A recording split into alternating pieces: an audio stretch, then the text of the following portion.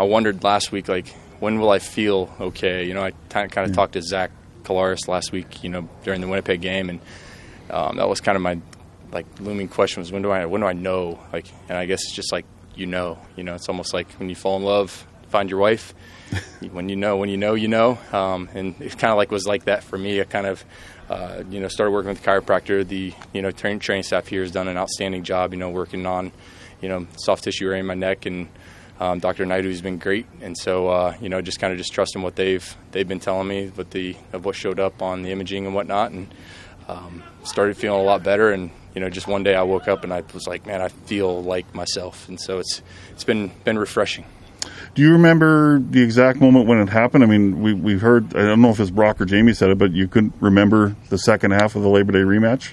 I remember the second half. There was just parts of the game where I didn't remember I remember exactly when it happened during the rematch. It was in the second quarter, and for whatever reason after the game, somebody brought something up, and I was like, man, like usually I can remember in grave detail, but I feel great now. So I mean, the past is the past, and I'm just thankful that I'm back to feeling pretty darn good.